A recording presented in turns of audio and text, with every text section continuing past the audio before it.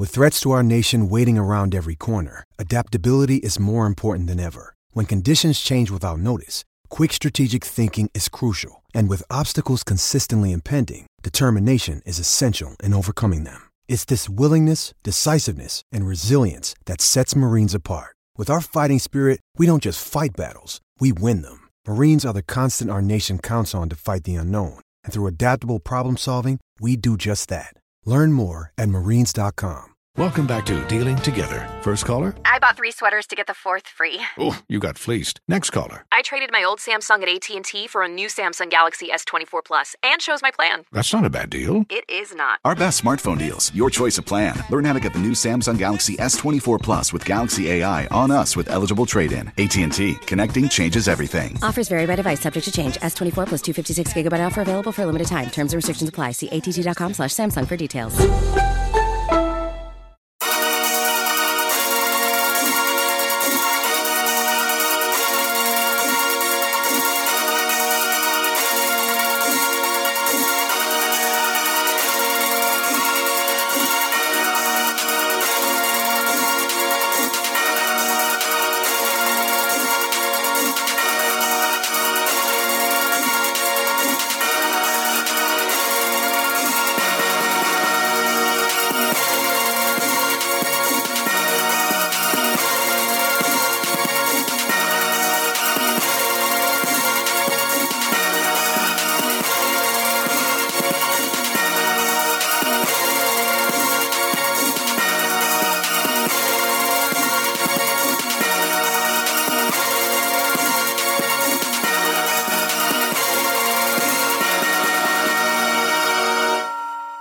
You are listening to the Technical Foul Podcast for Monday, July 16th, 2017. I am your host, Manny Fresh, and it is hot. It is hot.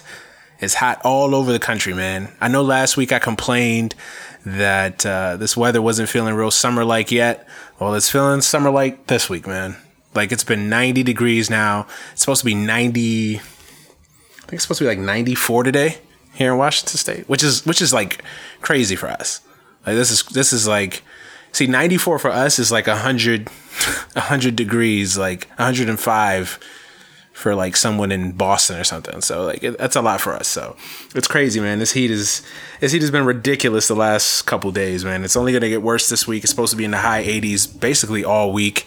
I think it's supposed to cool down sometime this weekend, I think, but it's supposed to be crazy all week. So if you're somewhere across the country, it seems like it's a countrywide heat wave going on. So if you're out there, man, stay cool.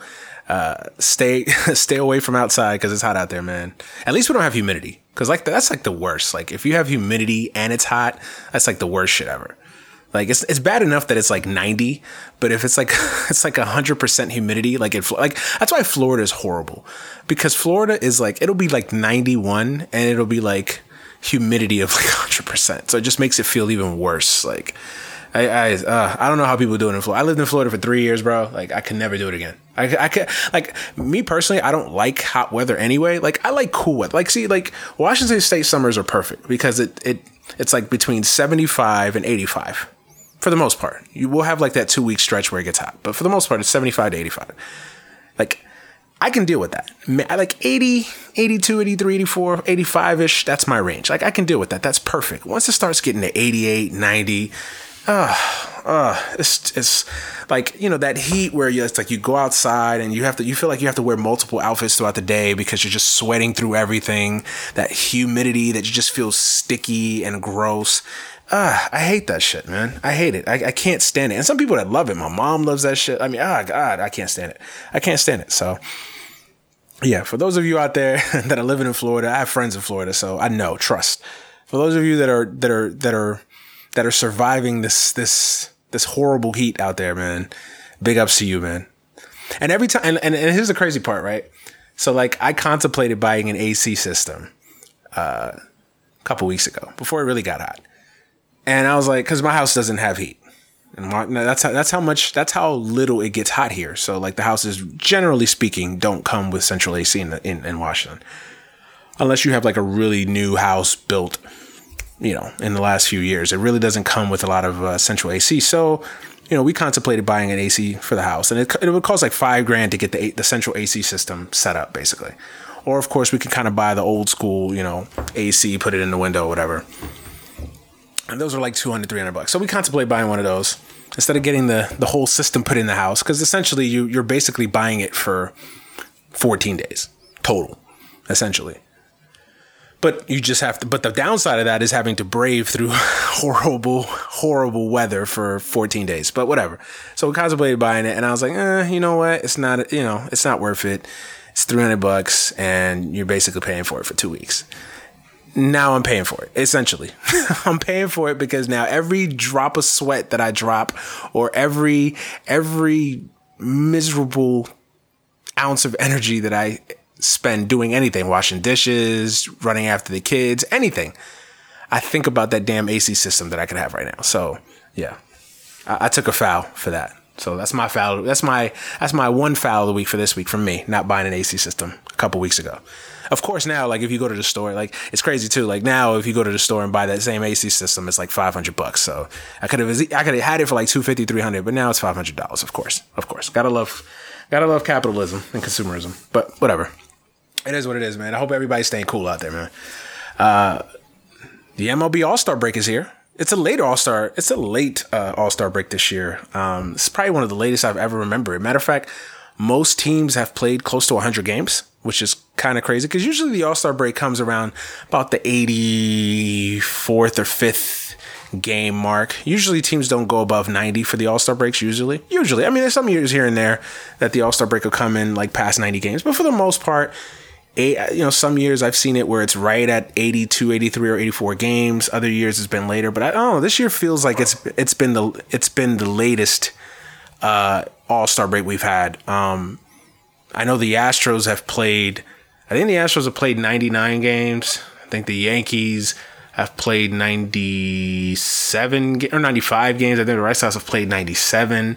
The Mets have played 94. Just teams off the top of my head that I know how many games have played. So most teams have played between that 94-ish to about 98, 99 games. So it's crazy. I mean, it's crazy because you think about it. On Friday when games resumes, you basically have 60 games left, essentially. So a lot to discuss in the All-Star break. And we got a little bit of news today, well, especially if you're a Met fan. Jacob deGrom's agent basically came out and laid down the gauntlet for the Mets. Essentially he basically said that, and I'm paraphrasing it a little bit, but if you read the statement, if you look it up and you read the statement, he essentially said, hey, my client wants to be a Met. He loves it here, wants to be a Met, wants to end his career with the Mets.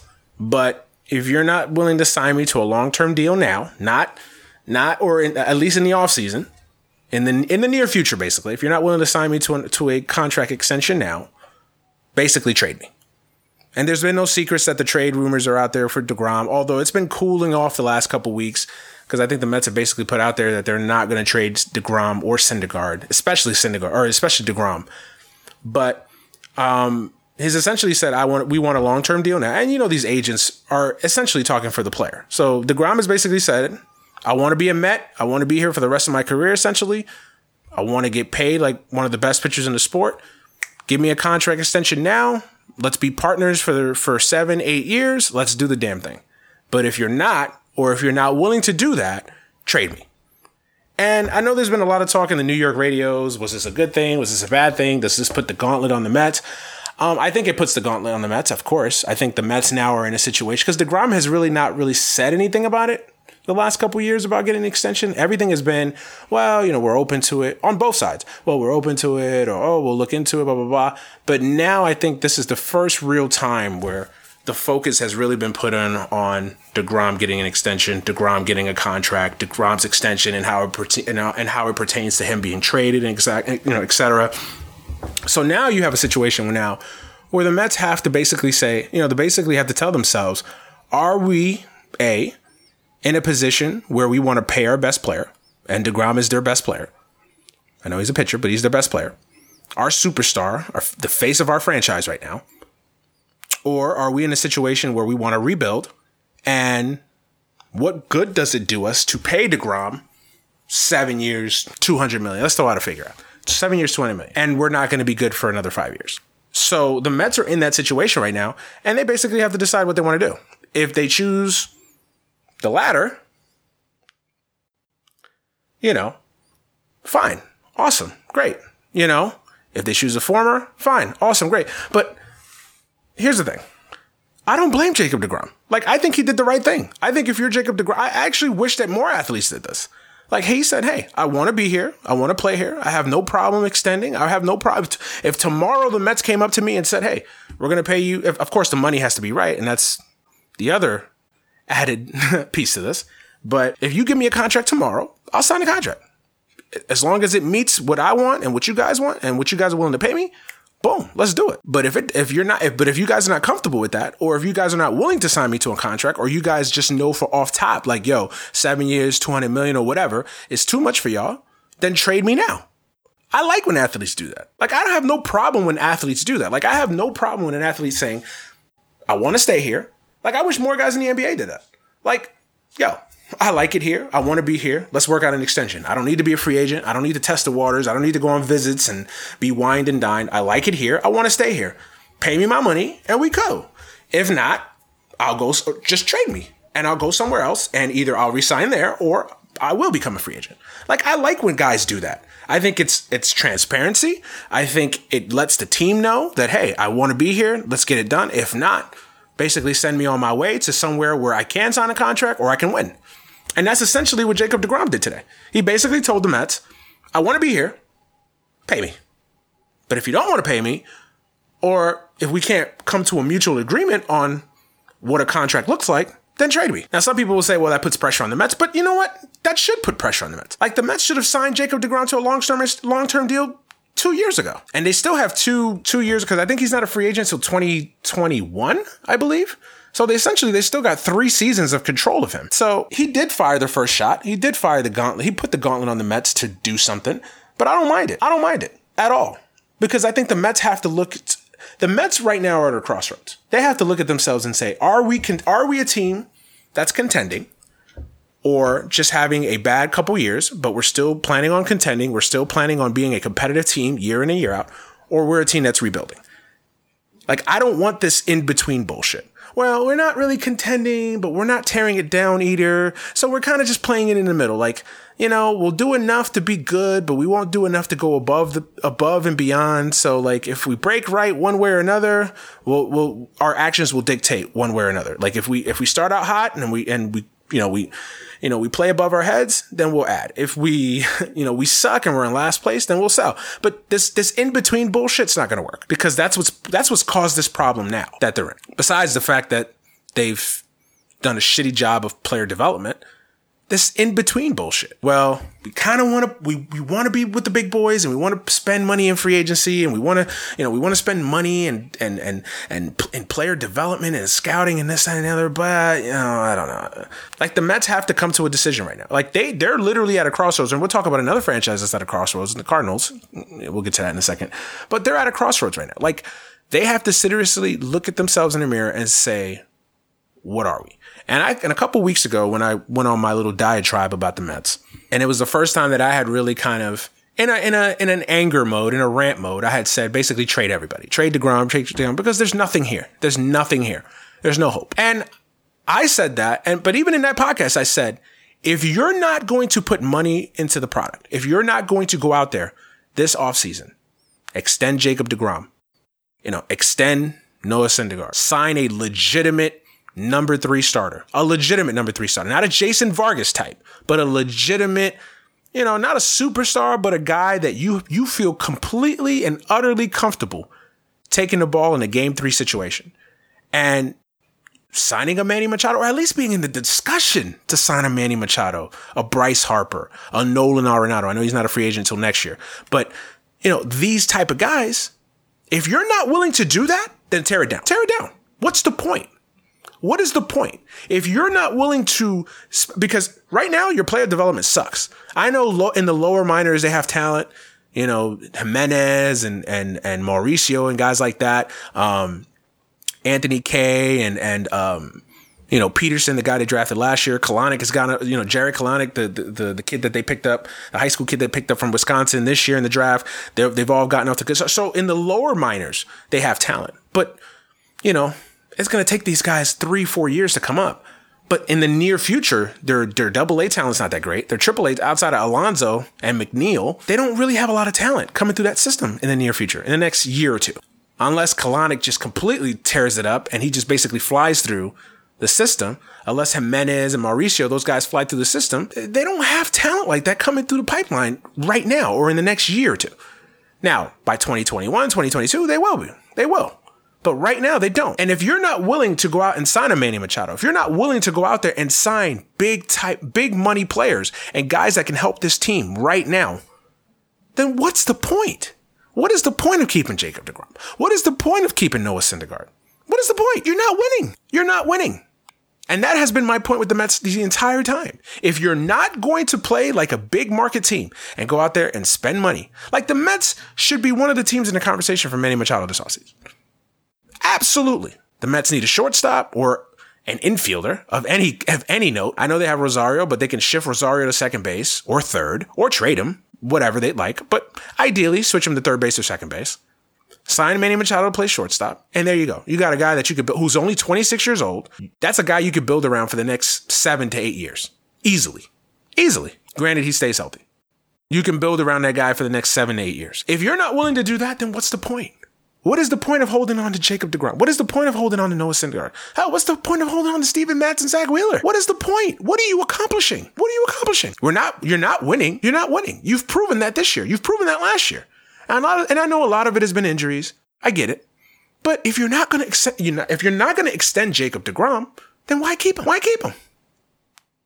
What is the point? Along with extending Jacob deGrom, if you're not going to go out there and add real credible major league talent, not old veterans that can't get a deal, but a legitimate superstar in the prime, like guys like Manny Machado don't go out on the market that often. Guys like Bryce Harper, although I think Bryce Harper's overrated, guys like Bryce Harper don't go out on the market every day. These dudes are never available, especially at that age. They just aren't.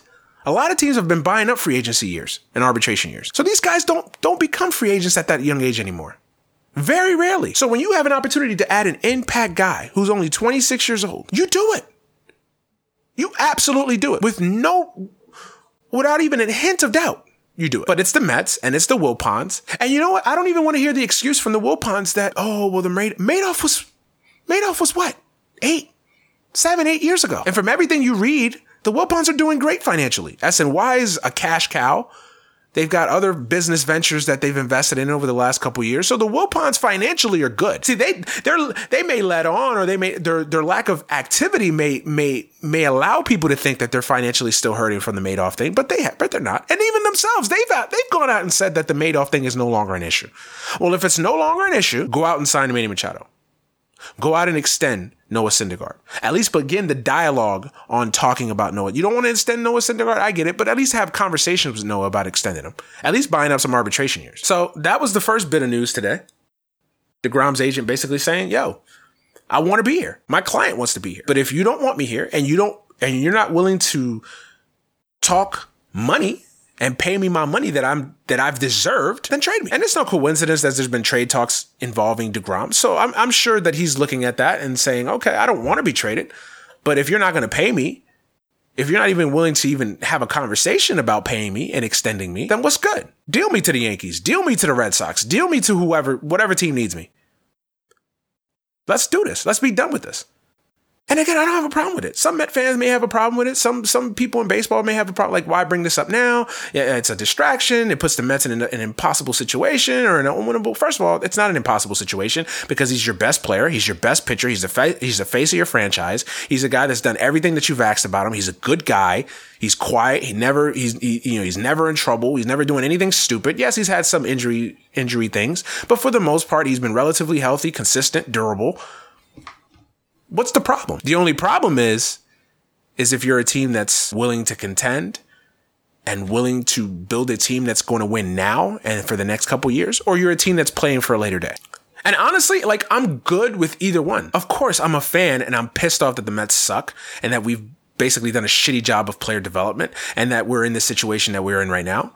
And I wish that the Mets were competing for a division or at least for a fucking wild card right now, today, as we speak. But we're not. But I'm good with either end of the spectrum. But come out and say it. If the Mets said today or if tomorrow they hold a press conference and hey, everybody's available. We're willing to trade everybody. We're rebuilding. See you in 2023. I don't like it, but I understand it. And I'm good with it. And if the Mets come out tomorrow and say, hey, we're willing to win. We want to compete. We want to win. You know, Jacob deGrom, let's sit down. Let's iron out a contract, however much you want. Let's do it. Noah Syndergaard, same thing. In the offseason, we're going to go out and sign Manny Machado, or at least be in the conversation to sign Manny Machado. I'm good with that. And that's where we should be. But this in-between bullshit, oh no, we don't have enough money to sign Manny Machado. No. That's too much for us. Instead of Manny Machado, we're going to sign Asdrubal to play third base next year and move Frazier to first. No. That patchwork shit, that's what's gotten us into this problem now. That's the problem. So that's the first bit of news. Now that my soliloquy on the Mets is over. Overall, I mean, I guess the second piece of news or item of discussion for today's show is just the lack of interest I have in the All-Star game. And this is really one of the first, well, it's been like this the last couple years. And I've had a lot of discussion on Twitter and with friends about, is the All-Star game, and not just the baseball All-Star game, but All-Star games in general, are All-Star games in general dead? And I've always kind of been on the fence about that because I've always kind of had that childlike nostalgia view of the All-Star games in general, and all All-Star games. Like, oh, it's still cool. The pageantry, the pomp and circumstance of it has all been it's dope still and still special for all the All-Star games, but especially baseball, obviously, which is so geared on its history and all that. But over the last couple of years, like, I don't know, maybe it's just because I've gotten older. I've become a little bit more cynical and curmudgeonly. Like, I just don't know what it is, but I'm just not interested anymore in the All-Star game. And that's all All-Star games. And people always ask, like, well, what's caused All-Star games to lose steam? What has caused it? And for this case, we'll stick to baseball.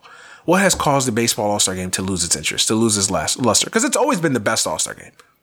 It's always been the best All-Star game. It's not even a debate. Like, even if you don't like baseball, like, I think the knowledgeable sports fan will say that the baseball All-Star game has always been the better All-Star game of all the All-Star games. The NBA All-Star game, the promotion, the atmosphere around the NBA All-Star game has always been the best, but the game has always sucked. Let's be real. Like, the NBA All-Star game has always sucked. Yes, it was competitive back in the day. It was a little bit more competitive. It always felt like it was a little bit more, competitive will and fire back in the day, but it's always been a crap game. It always has. Now it's gotten worse. Now it's just a fucking glorified exhibit. I mean, it always has, obviously, but now it's just more obvious now that it's a joke. I don't care if they're picking each other's teams and all that shit. Everybody got a hard on about that last year, and it still was a 150 to 148 game, and guys weren't playing no defense outside of the fourth quarter. So what did that improve? I guess it made it a little bit better, but I mean, not by much. Not by much. Honestly, not by much. So, but what has caused the All-Star game to lose its luster? I think it's been a combination of things. I don't think it's one particular thing. I think it's a combination of things. I think, number one, interleague play has hurt the All-Star game. I think it has. And I'm a fan of interleague play. Like, I will still sit here and defend interleague play. Like, I get why people do not like interleague play, especially the old fogies out there, the traditionalists that say it's taken away from it's taken away from the World Series, it's taken away from the All-Star game specifically. The novelty of seeing American League guys versus National League guys is gone because of interleague play, and it's hurt the sport. And I get the argument, but I always come in the other way, that it's helped the sport. Like, as a Met fan, do I want, on a random June night, do I want to see Mets Yankees or do I want to see Mets Marlins? For the 14th time. Do I want to see if you ask me right now, if I had my choice, do I want to see the 16th matchup, or the 10th matchup between the Mets and the Marlins on July 10th? Or do I want to see a Met Yankee game where the fans are talking shit to each other in the stands and there's a little bit of pride and a little bit of excitement in the ballpark on a July night. Would I rather see that than Mets Marlins? Of course I would. Of course I would. I'll take it further. Do I want to see another mundane matchup between the Mets and the Pirates, or do I want to see an interesting matchup between the Mets and the Blue Jays, two teams that don't play each other all the time? Or the Mets and the Mets and the Angels. And I get to see Mike Trout. I'm going to pick the interleague matchup. Now, and I get it. Some interleague matchups are terrible. Like, does anybody care about seeing the Rockies and the Rays? Does anybody care about seeing the Blue Jays and the Marlins? Or the Tigers and the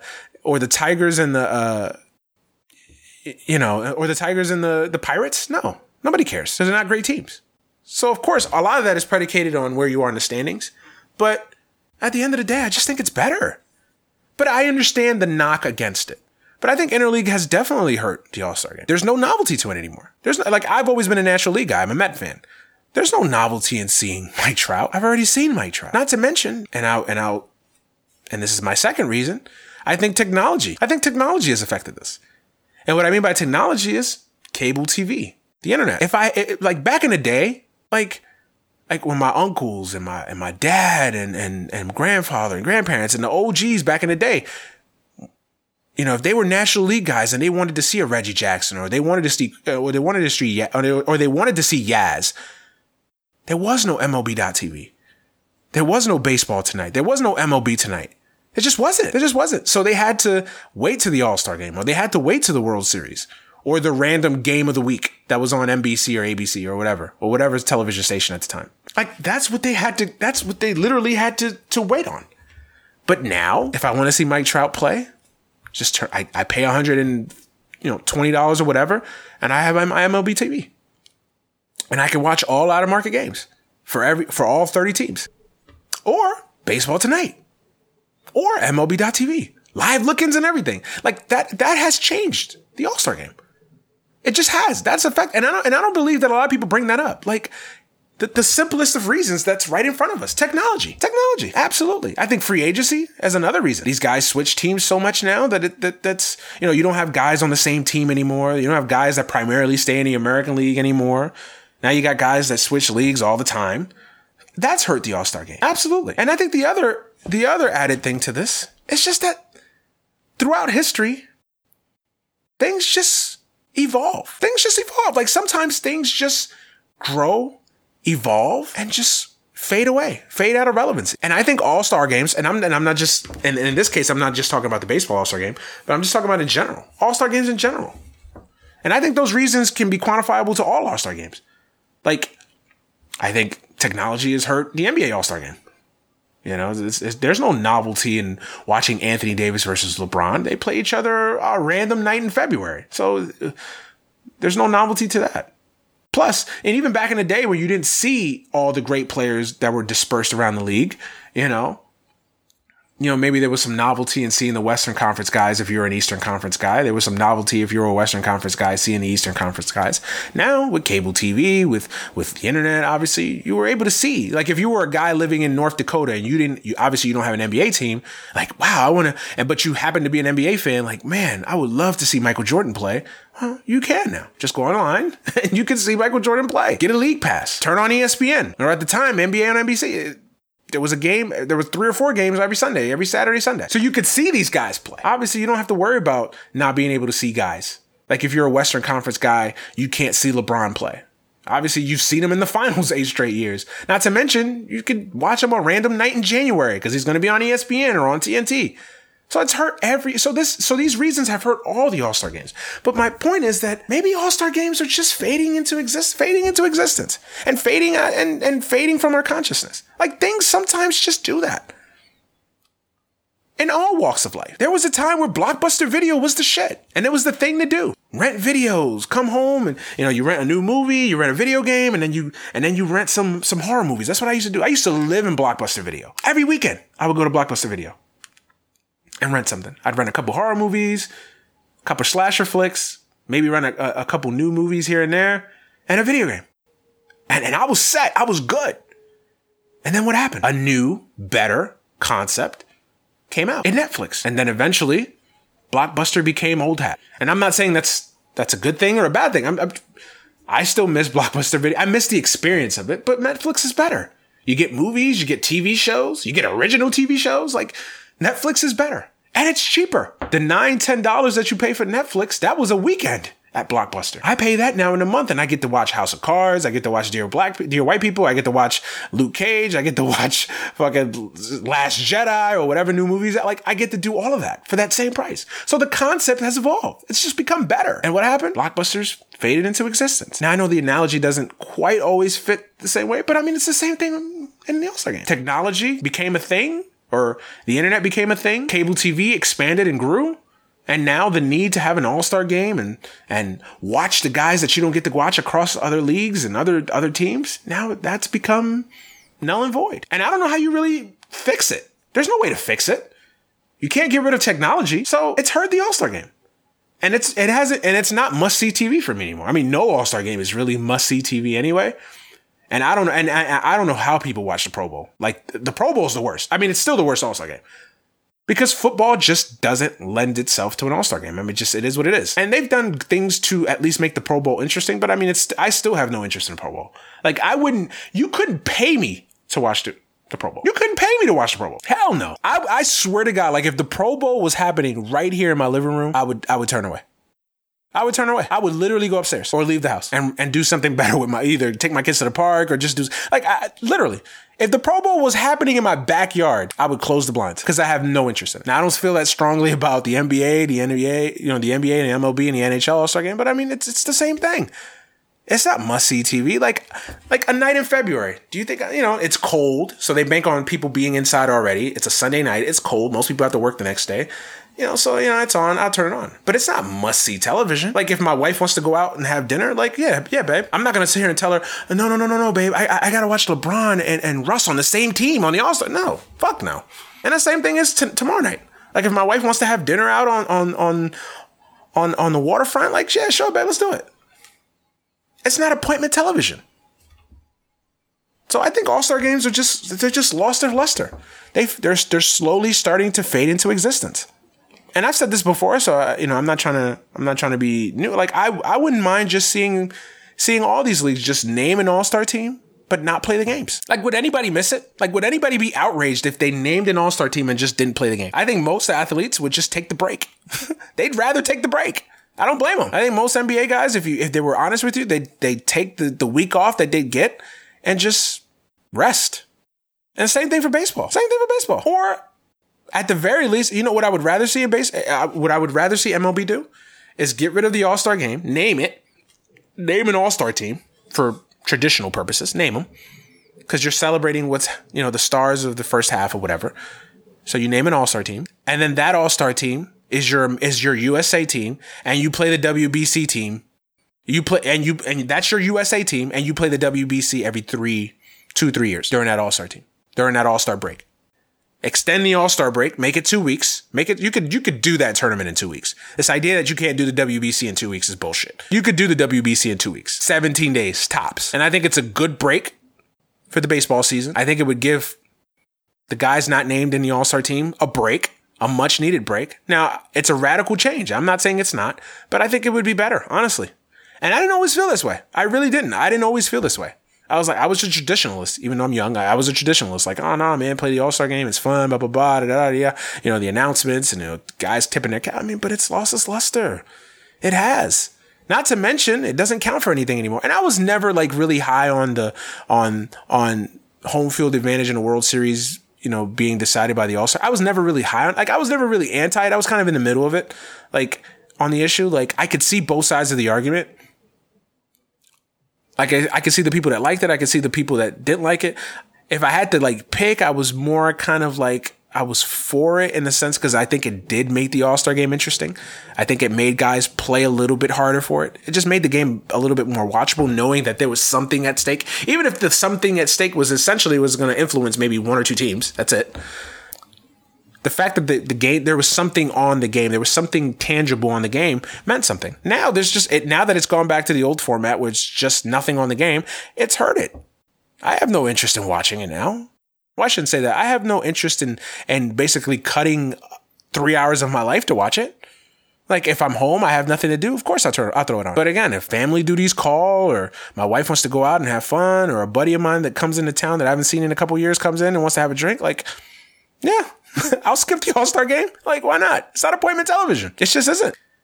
So that's my little rant on the All-Star game. It's not the same. And man, it's like, it's crazy for me to actually admit it, because like, yo, I love the All-Star game. Loved it for years. Loved the All-Star game, but it's just not the same anymore. It isn't. And then the way they pick All-Stars, they just made everything so fucking convoluted for the baseball. I mean, all sports have the same issue. The fan vote, the players vote. The players don't, the players have to have their guys in by June 16th or something like that, which is still a month left in the season. So that's stupid.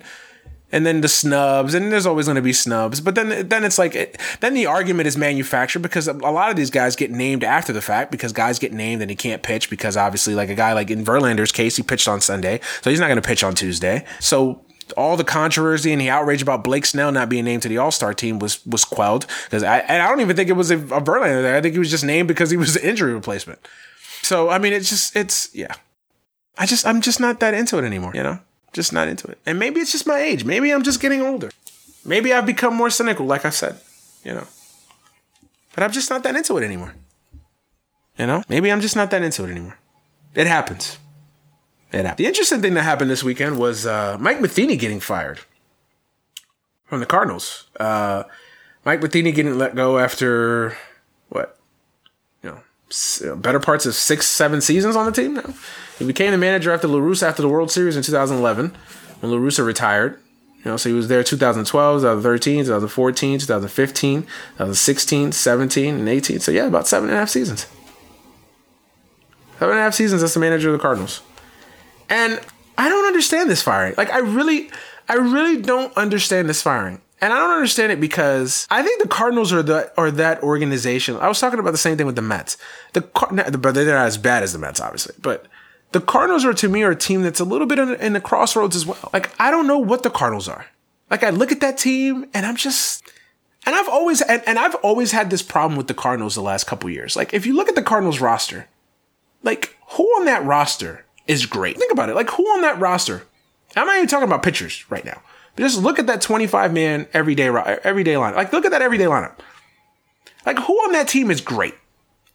Who on that team do you put on another team and they're just as good, if not successful? Like, Tommy Pham was a revelation last year, and he's followed up with a pretty good year. I didn't expect that. I thought Tommy Pham was one of those guys that just found it for 1 year and then was going to drop back down to obscurity. But he's become a pretty decent, very good player. Good player. Nice player. Tommy Pham. But is Tommy Pham great? No. Do you put Tommy Pham on the Astros and are they better? Not really. Colton Wong, is he great? No. Jed Jerko? Like, I look at that team and I'm just like, they're not that good. If you ask me right now, in the Central, obviously the Cubs and the Brewers are the two best teams in that division, and they both have superior rosters to the Cardinals. Even the Pirates. Like, I think the Pirates are more talented than the Cardinals. Now, I know the Pirates don't have the record to show it, but I mean, you look at the Pirates' talent. Josh Bell, young kid. I like Josh Bell more than I like a lot of guys on the Cardinals. Polanco's been a little bit of a disappointment. He hasn't lived up to the huge expectations he came up with. But I mean, even Polanco in his hot and cold, he runs hot and cold. You watch Polanco for a week and you think, oh my God, this guy's going to finally become, the Roberto Clemente type that people thought he was going to be. And then he drops back down and he goes on a 2-month slump. So Polanco's up and down. But I mean, Polanco has more talent than anybody on the Cardinals that I like. Marte, like, I like that roster better. You look at the Reds. Now, the Reds have no pitching. I get that. The Reds have no pitching. Like, their pitching's been a little bit better. Raisel Iglesias, the closer's awesome. I get it. And Harvey's actually pitched like a major league pitcher again. Go figure. But I get it. But they don't have any pitching. Homer Bailey's still one of the worst contracts in baseball history. Like, I still don't understand how the Reds gave Homer Bailey $100 million. Like, I just will never understand that. Never. Never in my life will I understand the Reds giving Homer Bailey a $100 million contract. Like, I'd like to shake his hand. I'd like to shake his agent's hand, for real. But, like, I get it. They don't have a lot of pitching. I get that. But, I mean, I actually like the Reds roster better, too. Votto's better than anybody on the Cardinals. Scooter Gennett is better than a lot of the guys on the Cardinals. Suarez is better than a lot of guys on the Cardinals. Schebler is a pretty good player. Like, the Reds have good pieces on that team. Now, the problem with the Reds obviously has been pitching, like I said. So, like, when I look at that team, I'm like, what is this team? And even when they had Piscotty and Grichuk, like, I was just like, how is this team as good as it's been? And I was like, so I said that even a couple years. I said that, 3 years ago when they won 104 games. I was like, how did this team win 104 games? With Randall Grichuk and Piscotty, like good players, good, solid major league players. But they're not difference makers. They're not guys that move the needle one way or another. Like, they're just not. So I always thought the sum was greater than, I always thought the whole was greater than the sum of the parts on that team. I really did. And I always thought Matheny did a really good job with not a lot of great talent. It's not like Matheny managed, Albert Pujols and Scott Rowland and Jim Edmonds and that incarnation of the Cardinals. He didn't. And then, of course, all the reports come out that, he had lost some folks in that locker room and that Matheny was viewed as an old school guy and blah, blah, blah, and all the shit that comes out when guys get let go. And I always hate that lost the clubhouse thing. I always hate that. So let me get this straight. Mike Matheny had the clubhouse when he won 104 games in 2015. He had the clubhouse, but 2 years later, after he wins 86 and 83 games respectively, now he's lost the clubhouse. I don't understand that one. And I get it. The team's underperformed this year. I think they're only like 2 games above 500. They were expected to be a lot better. I get that. And I get it when teams underperform, it's hard to fire 25 guys. I get that. I understand it. I get that. But I just don't understand this move. I never thought Matheny was a bad manager. Now, again, I'm not in St. Louis every day, so I'm not seeing Mike Matheny. I don't have to deal with him in the media. I don't have to, cover him. I'm sure he's not exactly a ball. I never got the impression that Mike Matheny's a ball of laughs when you're covering him. And maybe he was crappy with the media. I don't know, but I don't think the guy's done enough to be fired. I think at the very least, I think the guy deserved the year. At the very least, think about it. This guy's been very successful with the Cardinals. In 2012, he took them to a National League Championship Series. They lost to the Giants in 7 games. Now, they did blow a 3-1 lead, but there's no shame in losing to a team like the Giants. Especially that team. A dynasty in the Giants. A team that would go on to win 3 championships in 5 years. There's no shame in that. Then in 2013, he gets to a World Series. They lose to the Red Sox in 6 games. That was a better team. No shame in that. In his second year as a manager, he got the team to the World Series. That was 2013. Then 2014, again to another National League Championship Series. Loses to the Giants in 5 games. Again, I already talked about the Giants being a dynasty. They would win their 3rd championship in 5 years. Then in 2015, he wins 104 games. He goes 104-58. Great record. Dominates. Wins the division. Oh, by the way, a year in which the other 2 teams in that division won 98 and 97 games respectively. So it's not like he won 100 games in a division that was the shits. That was probably the best division in baseball that year. Wins 104 games. Now they lose in 4 games to the Cubs, but the Cubs were a brewing behemoth coming. So at the time there was no shame in that. And then in 2016 he misses the playoffs by 1 game to the Mets. He finishes 86 and 76. And then last year they finished 83 and 79. So what exactly in that resume that I just read off constitutes firing a guy mid-season? I don't understand that. I don't understand it. I don't get it. And again, I'm not there every day. I'm not a Cardinals fan. I'm not there every day. I don't see it every day. So maybe he did lose the clubhouse. Although I hate that excuse. And look, I can understand firing a guy because you want to make a change. I don't know. I just don't understand this move. I really don't. I really, really don't. From what I see, Matheny did a good job and he didn't deserve to get fired. Now, had they continued to underachieve this year and you want to fire the guy in the offseason, like, okay, then I'm at least open to it. But to fire the guy mid-season? Like, really? I don't understand it. I really don't understand it.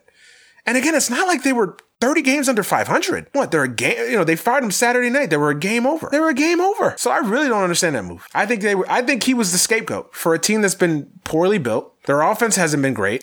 And I just look at that team and I'm just like, who on that everyday lineup would you rather have than a lot of guys in that division?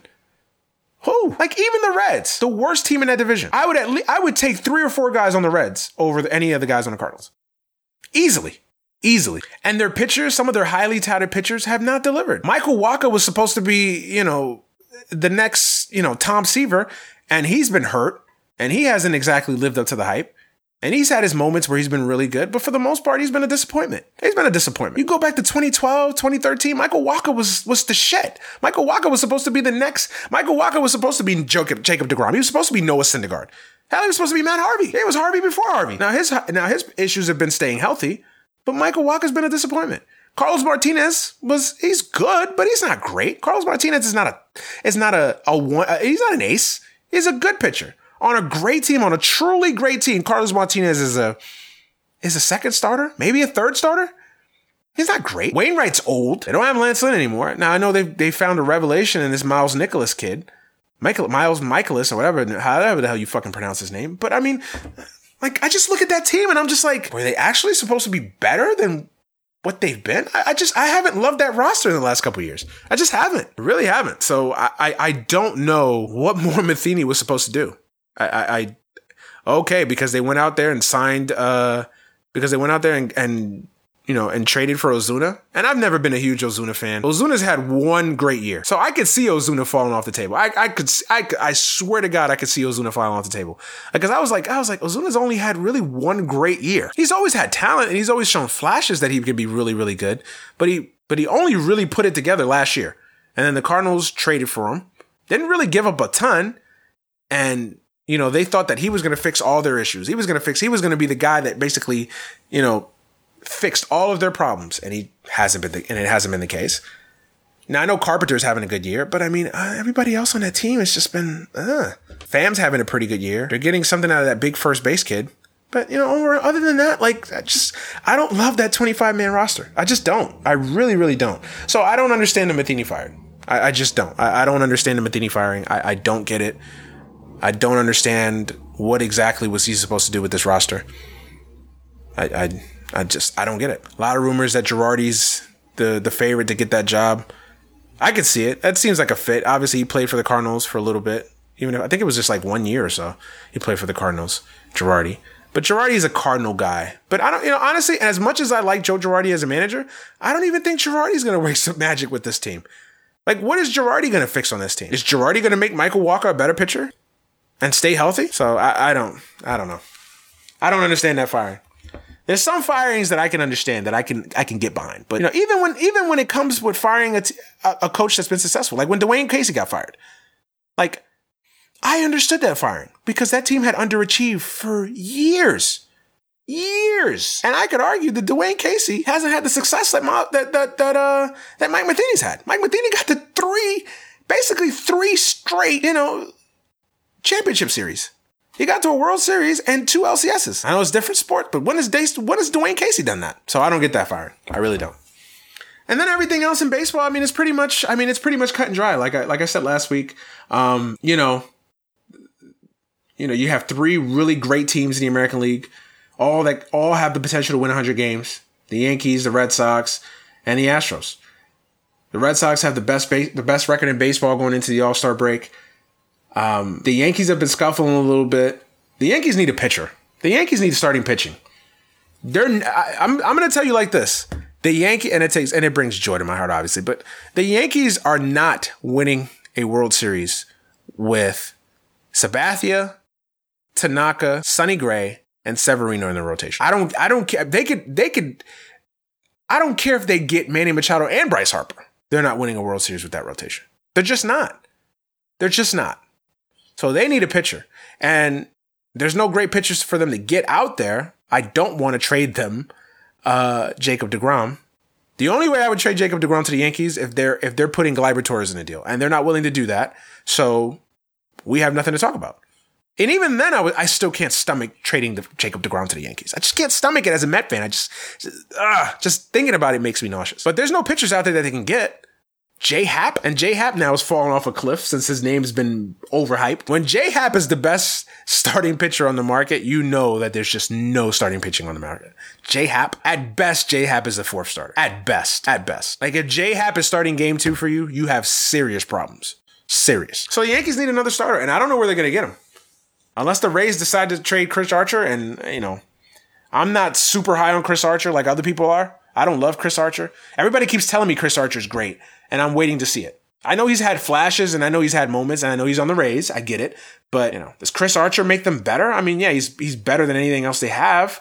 But, so, the American League is what it is. And the Indians they haven't had a spectacular first half, but the Indians are where we expected them to be. I think they're like 9 games over 500.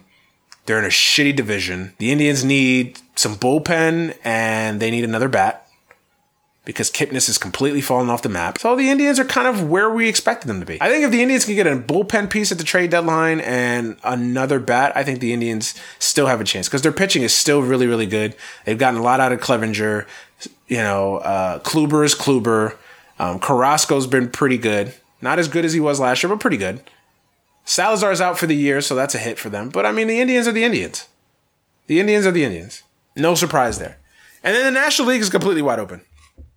The NL West is a mess, although the Dodgers now seem to be I think they're in first place now. I think the Diamondbacks are a game and a half back. So the Dodgers look like they're ready to now like just run away with that division. But I mean, even the rest of that division still, we can have the 2 wildcard teams could essentially come out of that division. No, because I think one of the wildcards will definitely be the Brewers or the Cubs. One of those 2 teams will be the wildcard. But I mean, the NL wildcard is completely wide open because both spots are up for grabs. Even though I'm pretty sure it'll either be the Brewers or the Cubs with one of those 2 playoff spots.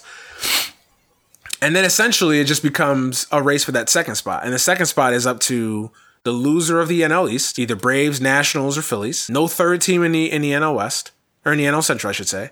And, Diamondbacks, Rockies, Giants in the West. So essentially you've got pretty much 6 teams for one spot. If you want to be fair and throw the Cubs and the Brewers in there, you essentially have 6 teams for 2 spots. Well, no, because obviously one's going to do a division. But you guys know what I mean. The second wild card is up for grabs, and you essentially got 6 teams. 6 teams. That's going to be interesting. Oh no, 5 teams, because one's going to win the division, the NL East. So you got let's say the Braves win the NL East. I know the Phillies are leading right now, but let's say the Braves win the NL East. That leaves the Nationals, the Phillies. That leaves Giants, Rockies, Diamondbacks. So that's 5 teams for essentially 1 spot. So it's close. I mean, it's wide open. It's wide open. Wide open. So baseball's kind of is what it is at this All-Star break. It kind of is what it is at this All-Star break. A lot of talk has been had about attendance being down and the fact that there's a lot of bad teams. And I don't know. I kind of go back and forth with that talk a lot because to me, a lot of this stuff is cyclical. Like it really is. Like people act like, oh, this is the worst crop of teams that we've had in a long time. And I don't buy that. Like some of those late 90s, like when the Yankees were winning the AL East every year in the 90s. Like some of those teams in the AL East were terrible. I mean, you had the Devil Rays, you had the Orioles that were just bad. I mean, you had some bad teams in the American League. So I don't buy that. I think this year you have some historically bad teams like the White Sox and the Orioles are just horrific. The White Sox and the Orioles, the Royals are terrible. The Mets are fucking a disaster. The Marlins have actually exceeded expectations because I was like, no way in hell the Marlins. I mean, were the Marlins even going to win 40 games? And the Marlins are like 41 and 57 or something like that. So the Marlins have actually exceeded expectations, So I get it. The lack of great teams across the board is spread out, but I don't know. I don't make too much of the disparity of good and bad because, there's just a lot of teams tanking. And plus I think this stuff is cyclical. I really do. I think this stuff is cyclical. I really, really do. It was a couple years ago that the Braves and Phillies were fucking terrible. And now look at them. So, and the Mets were in the World Series. So, again, cyclical. These things go in cycles. So I don't make too much of that. Attendance, it's a concern. And the fact that I think there's more towards the attendance because I think A, there's a lot of bad teams. B, weather in the Northeast especially in the Northeast and cold weather cities, was just terrible. And baseball's got to do a better job with their schedule, man. I mean, they can't. I don't know what they can do, but I think they can't start in March. I think they got to move the season up a little bit. They got to start at the very least the second week of April. They can't start these. I mean, they're starting games in March and it's snow outside. Now I know that the weather hasn't exactly been. The weather in the Northeast didn't really get good till late May, early June. So it wasn't. So I mean, it's just I don't know what you can do, but. About the weather, because the weather obviously is the weather. It's Mother Nature. They can't control that shit. But I mean, I don't know. I don't know what you do with the weather, but I do know baseball's got to do a better job with their schedule.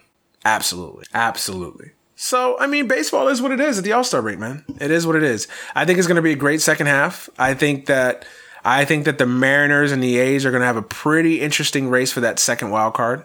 I know I just said that the American League is what it is. I think the A's have made the American League interesting. I will say that. Because I don't think the A's have come out of nowhere. And the A's have been able to sustain it a little bit. So I'm very interested to see what the A's do at the deadline. I'm very interested to see. And I threw the A's out there as a potential team for Machado. Like, I wouldn't be surprised if the A's get in on the Machado sweepstakes. Because it seems like the most Billy Beane-ish thing to do. Like, Billy Beane will do some shit like that. Like, why not? Why not? He'll do some shit like that. Like, I think Billy Beane will do some shit like that. So, obviously, you got the Machado sweepstakes. Who's going to get Machado? Sounds like the Dodgers and the Yankees were the fit. Well, this thing changes every week because, you know, at the end of last week, you heard it was Yankees and the Dodgers. The Yankees were hot after Machado, but now a report came out that they're not willing to trade any of their top 10 players, any of the top 10 prospects to the Warriors for Machado. So who knows where that stands? I don't think Machado's going to go to the Dodgers. I don't think Machado's going to go to the Yankees. I think it's going to be an unexpected. I wouldn't say unexpected, but I don't think it's going to be one of those two teams. I could see him going to the Diamondbacks. I could see the Phillies trading for him. I could see the Brewers making a splashy move like that. And I can see the A's. Nobody's talking about that. I can see the A's. I can see the A's just saying, you know what? The Mariners are not a fucking dominant team. We're only 3.5 out. Let's fucking go for it. Let's get a Machado. Let's get another pitcher or reliever in here. And let's fucking go for it. So I think the A's have made the American League very, very interesting. So we'll see what happens. I'll get in more. I get in more into the trade deadline as the weeks go along. I'll probably have a guest or two lined up for that because I think the trade deadline is going to be very, very interesting because you basically have three super teams in the American League that there's not much differences in between them. We know what the weaknesses are in those three teams. The Yankees need a starter. The Red Sox desperately need another reliever in that bullpen because I don't love that bullpen. I don't even love Kimbrel at the end of the games.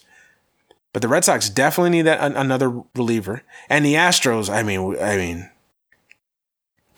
mean, come on, dude. I mean, the Astros need, they don't just need one reliever. The Astros need about 2 or 3, realistically. But they definitely need a closer in the worst way. Definitely. Are they interested in Jeurys Familia? Probably not, but hey, if they give us a good prospect in return, you can have Jeurys. You can have him. Anyway, yeah, I mean, we know the weakness of those three teams. So, you know, it's pretty evident the weakness. And even in the NL, I mean, one move in the NL East could really separate one of those three teams. I know the Nationals are at 500, and I think they're like 6 games back. I haven't checked the standings, but I think the Nationals are like 6 games back or 5.5 games back. You know, so I think I don't think the Nationals are completely out of it. I don't love the Braves starting pitching, so I think the Braves need another starter in that rotation in the worst way possible. You know, to me, the Braves have gotten, you know, lights out performances from guys that I don't even think they expected to take that leap. Like, they've gotten great performances out of Foltynewicz and Newsom's been good for them. But I don't know. I'm not sure if that's going to last the entire season. And Teheran has not been great this year. When Teheran loses to the Mets, you know Tehran's not having a good year because Teheran basically owns the fucking Mets. So the Mets have beat Teheran this year. So that should tell you everything that you need to know about Teheran. So Tehran's not been great this year. So the Braves need rotation help in the worst way. They really do. The Phillies need another bat. That's where Machado comes in. And, you know, even the Phillies bullpen's not that great. I don't love that. I don't trust that bullpen. I don't trust Gabe Kapler using that bullpen either, but that's another thing. But, you know, I think the Phillies could use another reliever. And the Nationals are the Nationals. Outside of Strasburg and I know Strasburg is hurt, but outside of Scherzer and Strasburg, you know, Gio is Gio. He's missed a regular season, and in the postseason he folds. Jeremy Hellickson's been okay for them, but, I mean, it's Jeremy Hellickson. They've addressed it. They've actually improved their bullpens, that's not an issue for them per se. I don't know what the Nationals need. The Nationals are a whole nother topic. Not that I'm annoyed by the Nationals being a complete disaster right now. Not that I'm annoyed by that. Of course I'm not. But yeah, so, you know, the Nationals need a couple moves to kind of mix it up there. So, and then obviously a big move in the NL West could definitely shake something up over there. I mean, absolutely. If the Dodgers get Machado, I think they're going to win the division anyway. But I think if they definitely get Machado, I mean, they definitely put themselves in the driver's seat to win that division and get back to another World Series. And even the Cubs and the Brewers, if they make a big move, that could be. I don't love the Cubs rotation. I really don't love that Cubs rotation. Outside of Lester and maybe Hendricks, I don't love that rotation. I'm not a huge Quintana fan. Quintana's so overrated. I don't know what the hell the Cubs were seeing in signing Darvish. And he's been a disaster for him, and he's hurt. I don't love that Cubs, and I don't love that bullpen either. So the Cubs, although the Cubs have played really good baseball, especially over the last couple weeks, I don't love that bullpen. There's just something about the Cubs I don't like. I don't like that. I don't love that rotation. I don't love that bullpen. The Brewers have a great bullpen. They don't have a great starting rotation, so the Brewers need rotation help. And I mean, both those teams are one big move away from really kind of changing the conversation for good. So we'll see what happens. I think the trade deadline will be very, very, very interesting. Brothers and sisters, no children. Brothers and sisters, I don't know what this world is coming to. Fouls of the week. And my foul of the week this week, besides giving a foul to myself, a foul of the week this week goes to Ken Giles. This guy, dog, Ken Giles was taken out the other day after doing what Ken Giles does, imploding in the ninth inning. And as he's being taken out, AJ Hinch is coming to the mound. He takes the ball from Ken Giles, and he basically says, fuck you to AJ Hinch. And obviously he gets demoted the next day, gets sent down to AAA. Like, dog, Ken Giles? Bruh, if there's anybody in baseball that should be glad that they still have a job, it's Ken Giles. First of all, I've never loved Ken. I've never understood the love affair with Ken Giles to begin with. Like, I never thought he was talented. Like, never. Like, he threw hard. He had a good fastball. But even with the Phillies, I never understood the love affair with Ken Giles. Like, he had a moment or two. Like, he had a year where he was actually, like, a talented major league pitcher. But ever since then, like, I've just never understood this love affair with Ken Giles. And did anybody not watch Ken Giles in the postseason last year? Especially against the Yankees. Like, did anybody not watch Ken Giles last year? And for this dude to say, fuck you to AJ Hinch. Fuck you. This nigga basically said, fuck AJ Hinch. Dog, like, you of all people should be glad that you still have your job. Like, you have been terrible at your job for better parts of 3 years. Like, you have been bad at your job for 3 years, bro. 3.